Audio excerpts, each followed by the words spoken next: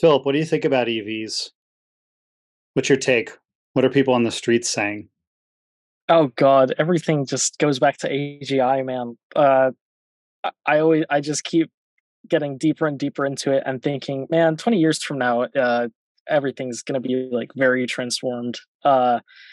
EVs, it's gotten to the point where even like climate change, I'm just like, oh God, it's contingent on that. So yeah, that's my take. So EVs, you're just like don't care because they won't exist in 20 years.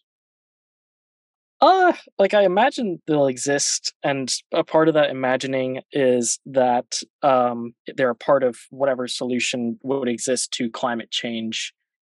Even because it's either like, okay, AGI does something whack, or AGI helps us solve a lot of these issues better than we could. And my assumption is like in thinking about EVs, like, oh, is that a part of that AGI's solution, or is it instead like something like public transport doing like a shit ton more of that, or I don't Or even know. like It's like, teleportation. yeah, who knows? Yeah, anything that could be pretty possible. So yeah, Okay. thoughts. Well, before we get there to that point, putting aside that if that is the case, probably none of it matters. Okay. What are your current feelings about electric vehicles? I'm Pro, con, unsure. big waste of time. Uh, Pro, especially in the ideal case where people are like, I don't know the percentage of energy use by EVs. If I know it's not entirely like renewable energy, Mhm. and I'm also not sure if it's like more efficient. I imagine it is than a lot than the average American car, especially. So on the net, it seems good. It might be like pretty cost prohibitive right now, and a part of that might just be like just marketing. That they want it to be like a luxury vehicle, and then they want to slowly uh, descend it to mass populace. Because it seems like they could make it cheaper right now, but as of right now, they get to corner that luxury market and then bring it down. Is one thing I like either read or heard when I was doing a bunch of this EV research. Like the BD stuff, just end up listening to podcasts and stuff about it. So yeah, probably net good. Like if someone's driving an EV, I think that they're probably emitting less than the average other Yeah, person. yeah, that makes sense.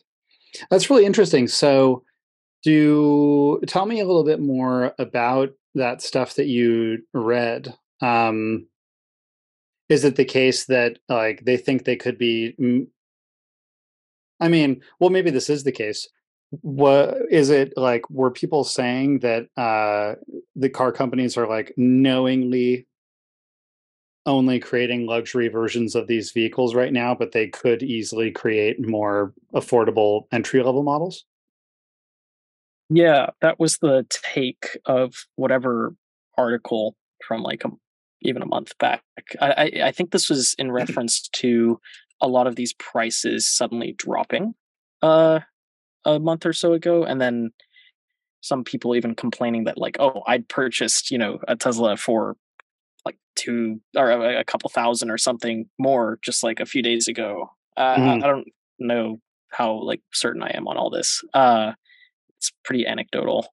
But yeah, so it Yeah, seems like if this price drop was like arbitrary enough that someone was like really commenting on it like that. yeah, that's pretty interesting. My what I know about that is that basically they dropped the price once. This is like Tesla specifically, but Tesla basically dropped the price as soon as their capacity caught up with demand.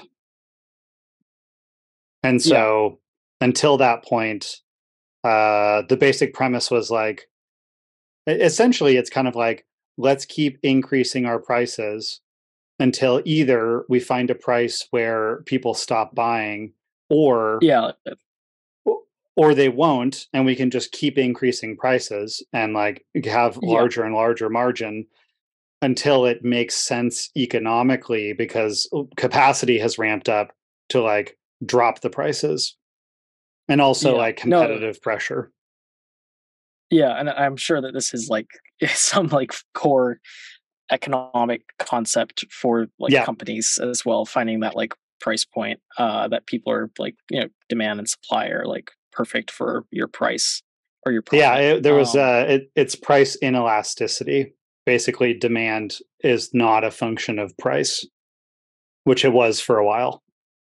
Right, right. Okay. Yeah, people will just buy it. Um, And then there's a point where you've sold to all the people that will just buy it, and then that's where price does become elastic. So then you yeah, like reduce the price to capture more of the market at a yeah, slightly lower margin, but overall greater revenue. yeah. And I think this person might have been, yeah, exactly commenting on what you're saying. Where he's or they were like,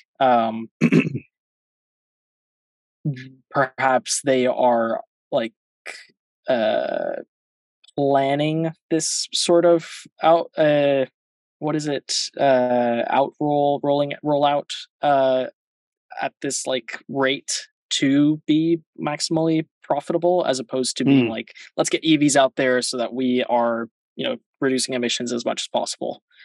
Or that even there are some like industry is not I want to say collusion or something, where like they're dropping prices altogether or stuff like that. But I don't think that's collusion so much as just competition. But yeah, it yeah, seems like it wouldn't be as much the case that like, oh, their demand has finally met up with supply. Okay, that seems true for like maybe a company. I don't know how true that would be for like the entire market, where a bunch of these people like sent them out. Although it kind of is correlated, maybe that they yeah. would I all think drop price together.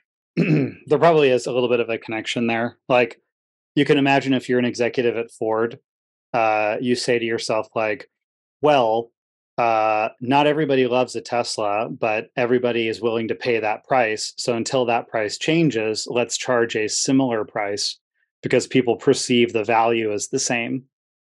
So Yeah, maybe they were charging more than they should have in those market conditions. And as soon as Tesla lowered their price, it's like, well, people don't perceive us as having yeah, more value than Tesla. So now like we need to lower our price. Whereas yeah, Tesla was potentially, if they're, being altruistic or whatever, they were just saying like, we're going to just charge prices because that actually decreases demand because it's also a bad customer experience if you have a 2-year wait list. So like you yeah, partly increase prices just to actually reduce your demand a little bit because it's like as long as yeah, we always have a 3-month wait list, that's fine. But if it's if like if you sold a bar of gold for $1, right, you'd have a wait list of everybody on earth or whatever, but that would be a bad customer yeah, experience for everybody who wasn't like the one person who got the bar of gold for $1. yeah, yeah.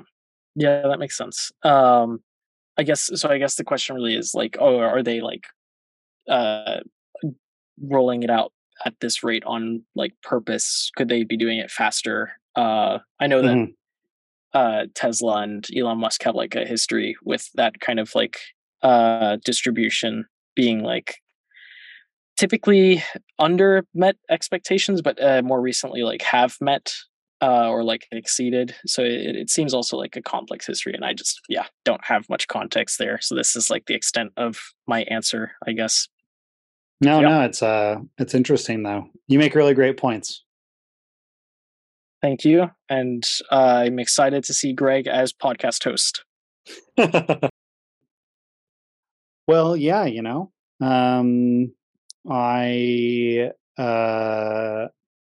am definitely pretty excited about our EV future.